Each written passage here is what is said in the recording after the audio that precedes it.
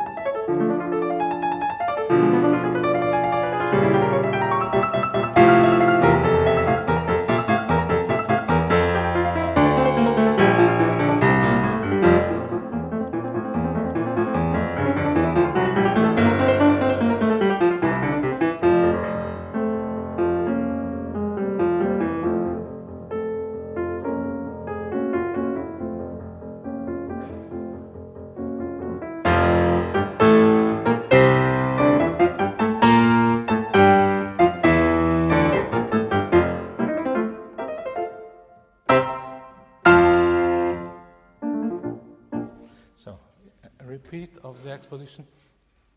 Again, it starts with an upbeat. It's allegro con brio, so it's a very vigorous allegro. It's not a tempo ordinario. If Beethoven would just write allegro, then it's a normal tempo, but this is vigorous. And this upbeat 1, 2, 3, 4, 1, 2, 3, 4, 1, 2, 3. It's very difficult. This note is tenuto, and the 1, 2 are staccatos. So, and then there is this like a snare drum, and this is already like a motive, and then it runs through the whole movement.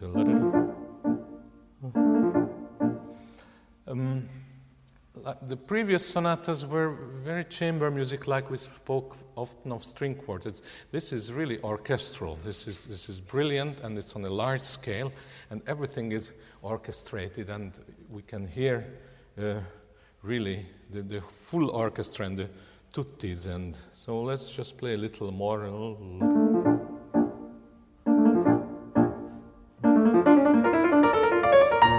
And this again, yum pum pum pum. In earlier sonatas, we spoke of the Mannheim Rocket. This is again an example of the Mannheim Rocket, like we had in London. Or sol yum bum.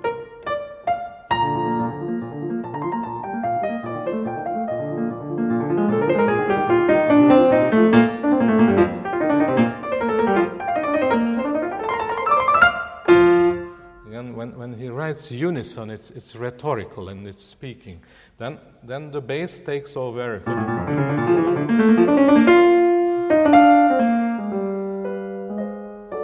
This is a wonderful passage. And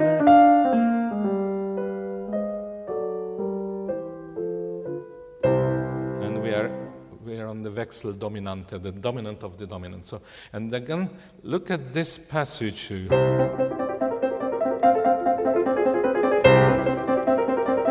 This is a revolutionary piano technique. I mean, nobody before Beethoven used figurations like that.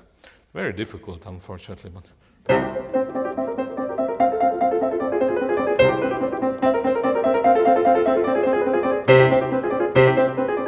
Again, this sudden sforzandi, and then he writes pianissimo. So again, also the dynamics in this sonata are extreme. You have from pianissimo to fortissimo. And in the earlier sonatas, what we heard before, the dynamics were on a much more normal or modest level.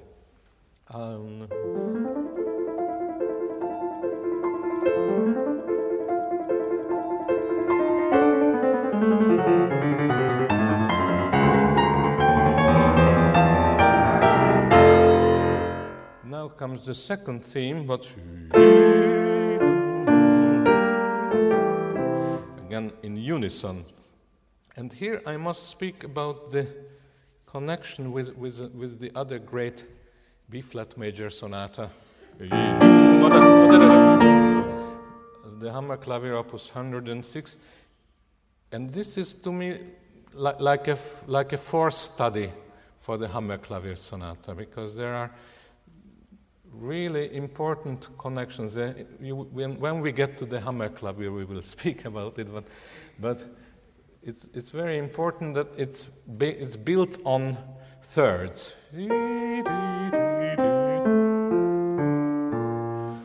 Everything is in third.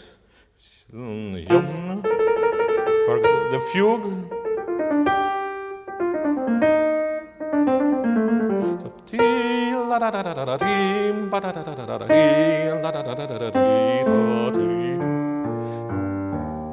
And you can go. So here in this Opus 22 we have already an interval of the third, and then the melody goes in thirds.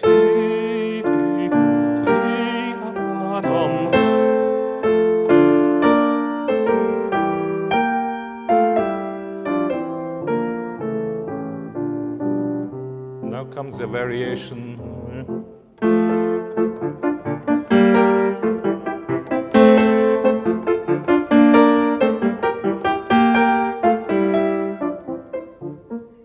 And then gets a little insecure here. Then comes a very virtuoso concertante passage.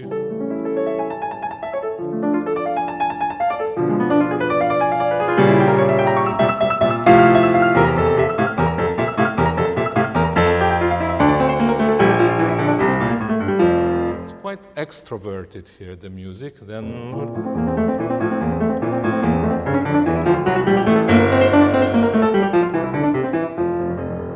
and then you hear this tremolo. This is a timpani roll. Again, like in the previous sonata, the constant changes of major and minor.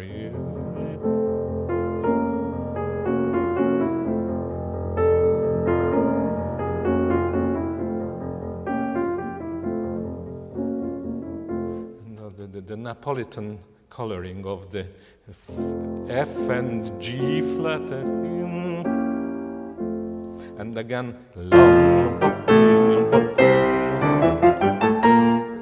look at the thirds.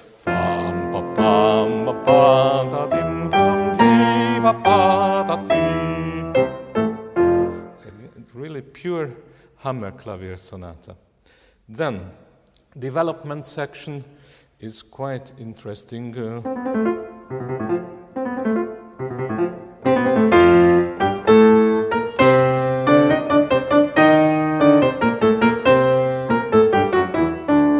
We stop on this dominant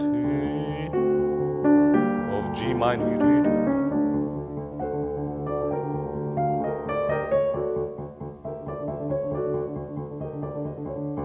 And now comes something quite intricate and full of imitations.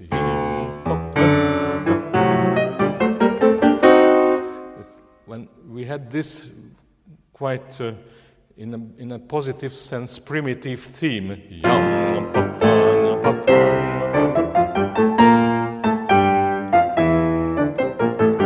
And now it becomes anything but primitive, because you have the ascending version in the bass and the descending one in the soprano.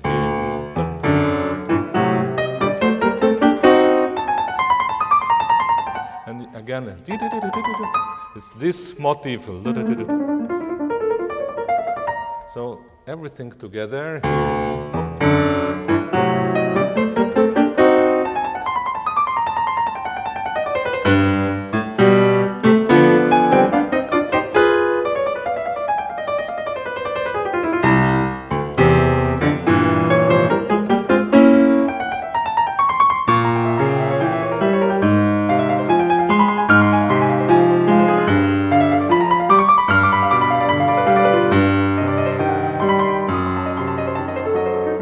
Seemingly not much is happening. We have this drum motif, tapa-tapa-tam, and arpeggi, but one should really follow the bass line, how the bass is descending always lower and lower, and it gets more and more mysterious.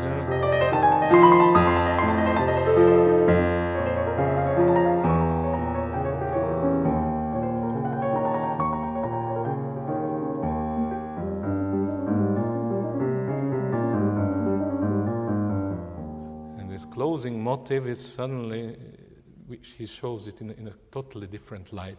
And the semiquaver,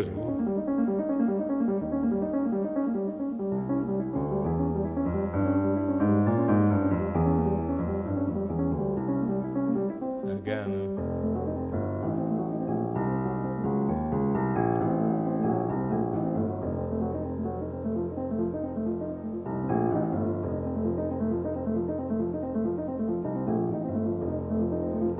Long dominant.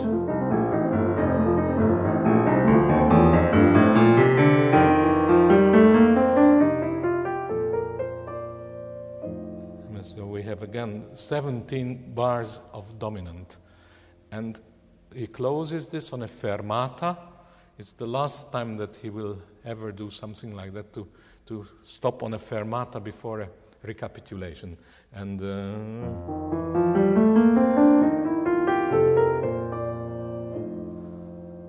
then he returns. So the recapitulation is quite traditional. There are no major surprises here. The second movement is Adagio con gran espressione. Again, not a tempo ordinario, but something quite extraordinary, very operatic, very Italian. It's in the time signature of 9/8, so 1, 2, 3, 4, 5, 6, 7, 8, 9. And you should think of the Adagio in units of 3. So if you beat a very slow 3, 1, 2, 3, 4, 5, 6, then comes the theme.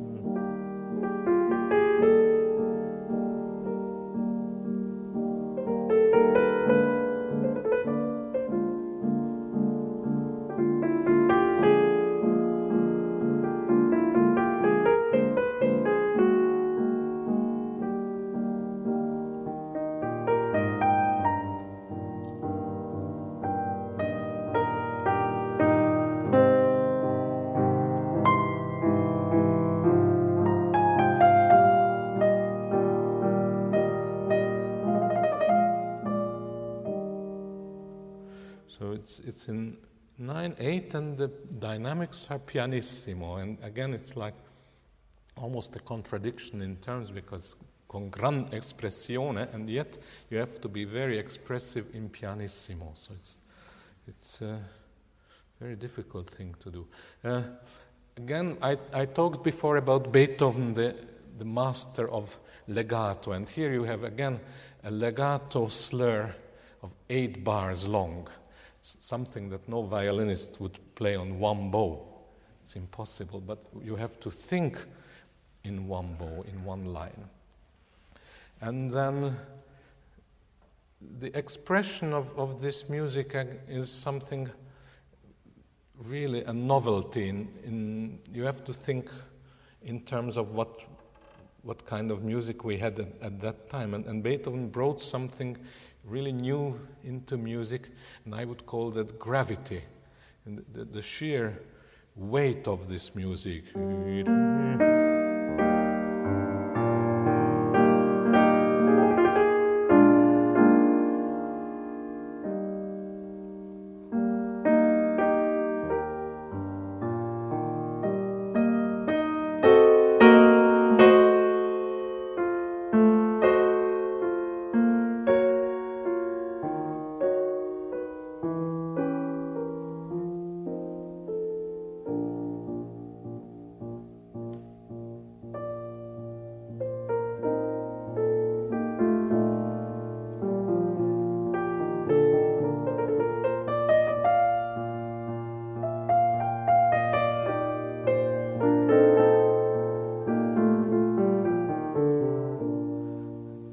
It's very important to always to keep this pulse of the 9/8. You can hear yom bum bum bum bum bum bum, and above that, the melody can be free and expressive. I think that's the idea of what later Chopin and Liszt used as tempo rubato.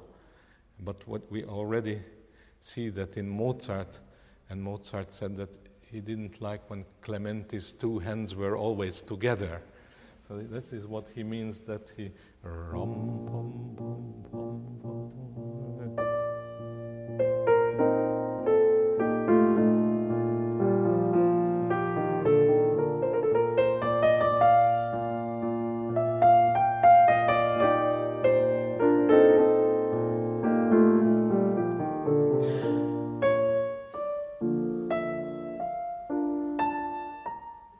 This is a grand espressione, these sospiri, these sighing motives. Then this adagio is in sonata form. It's on a huge scale. The exposition finishes.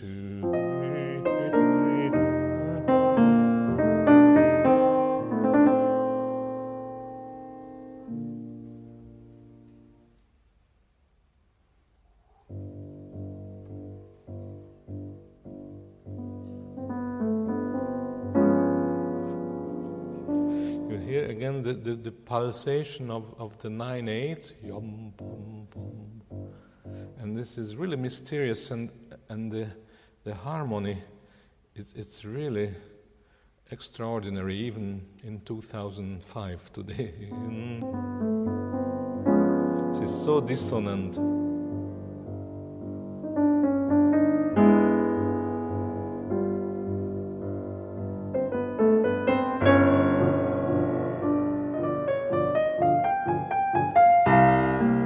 Modulates.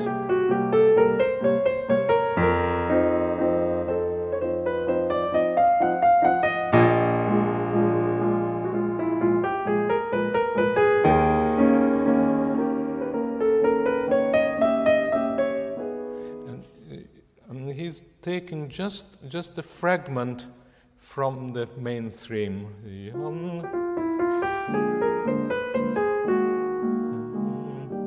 Then using this fragment and taking even smaller fragments from it.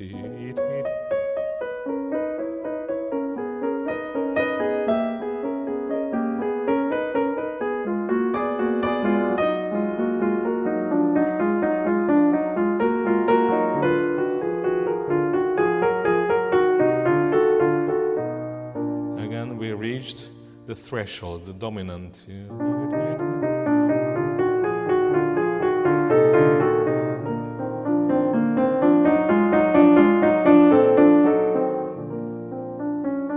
Crescendo,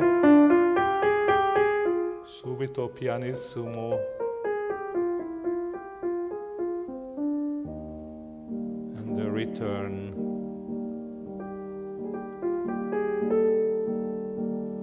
Again, we have the Lydian.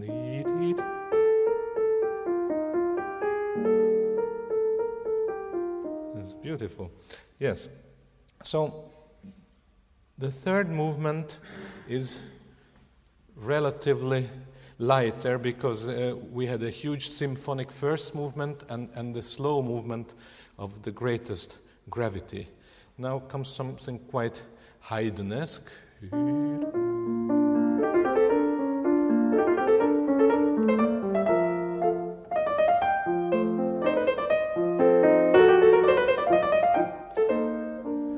Very simple 4 bars, 8 bars phrases, but even here nothing is ever so innocent.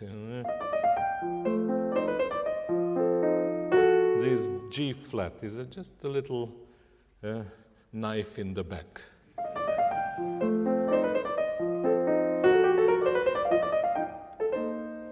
And then the second part, again, something quite new and revolutionary. It's like very like an orchestral tremolo.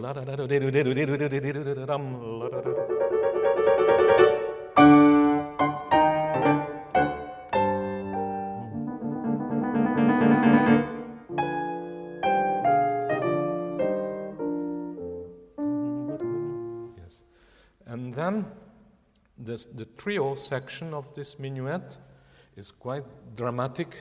And I just finish the main part and go into the trio.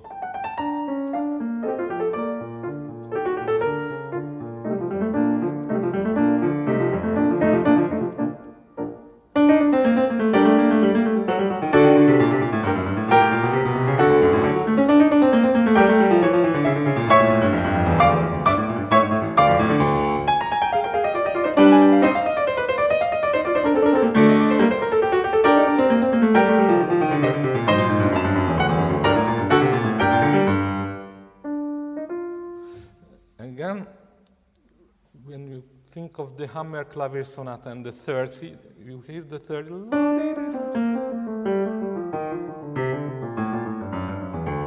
Those are the main notes, and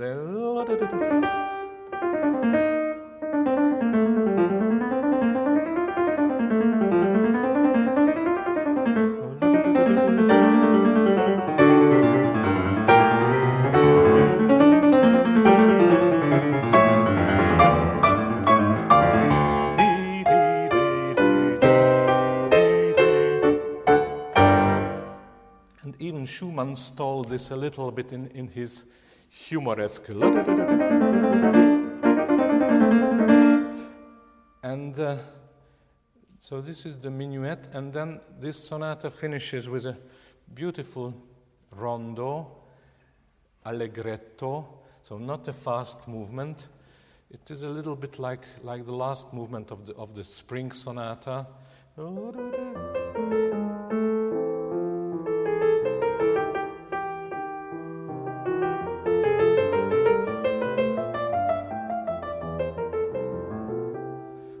We had the Opus 7 sonata.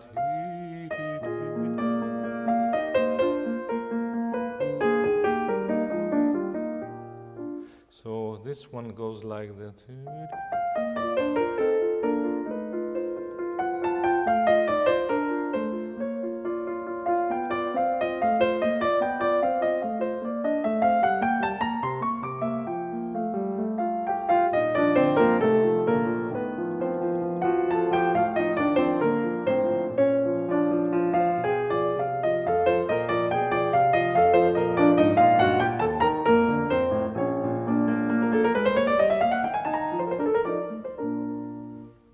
Cantabile singing style, and again this technique of playing octaves in legato, it's very new for Beethoven.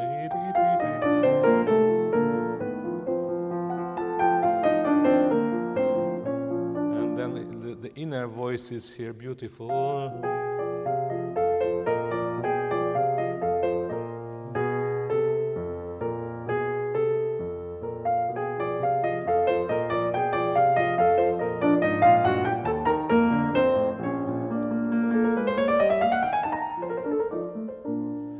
Comes the first transition theme.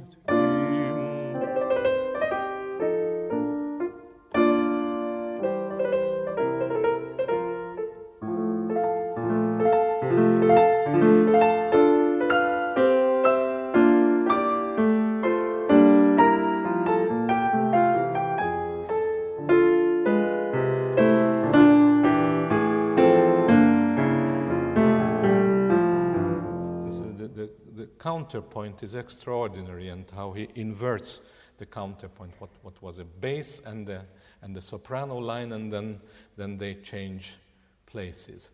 And then comes something concertante.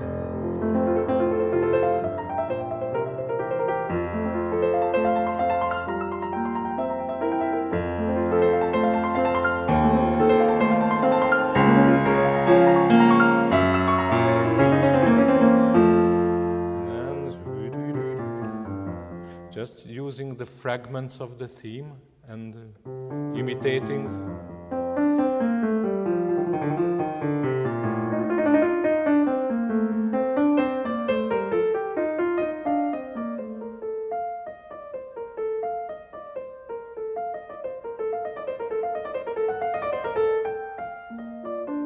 This is also very Beethovenian, and using just duplets, then triplets, then semiquavers, and then comes something quite important.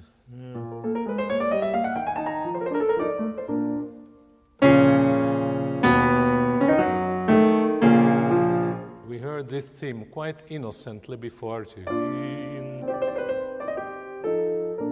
and now in the minor and dramatic.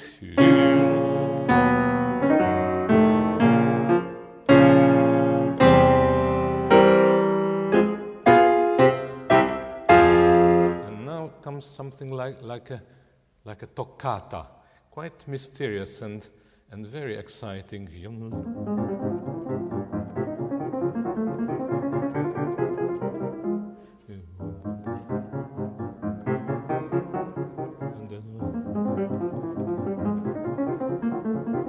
It's a wonderful way of writing for the piano. So really, only a very great pianist can think of something like that. And then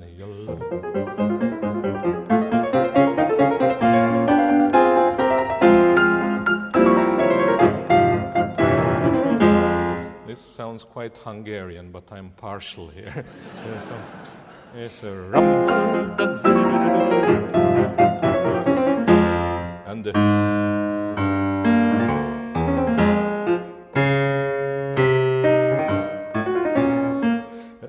fugato, or like a fake fugato, because it doesn't follow it through.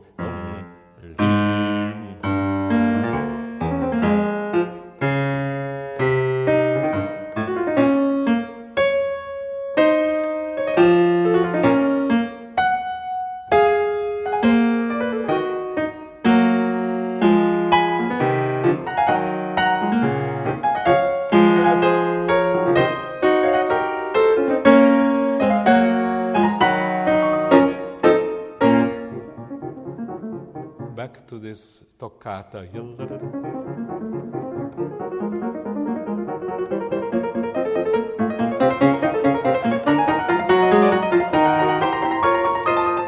Hungarian.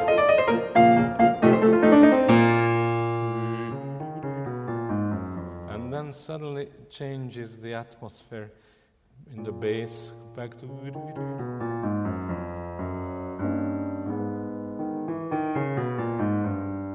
pianissimo.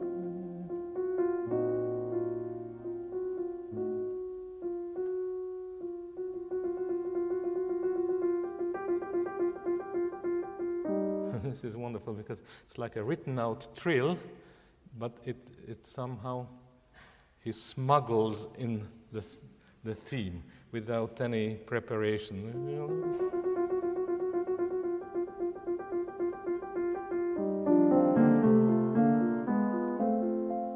Again, he gives the theme to the viola and the cello.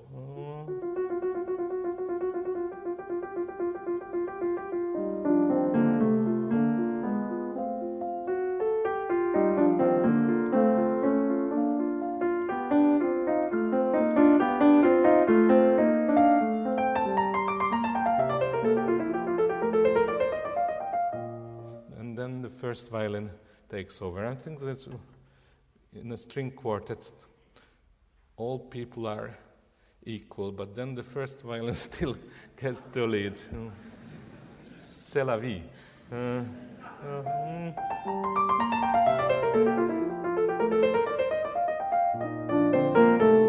variations.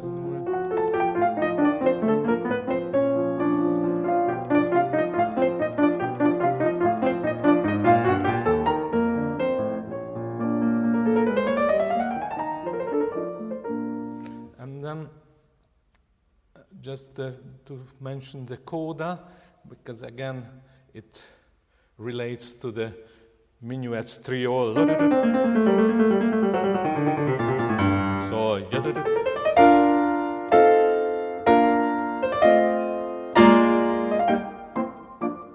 now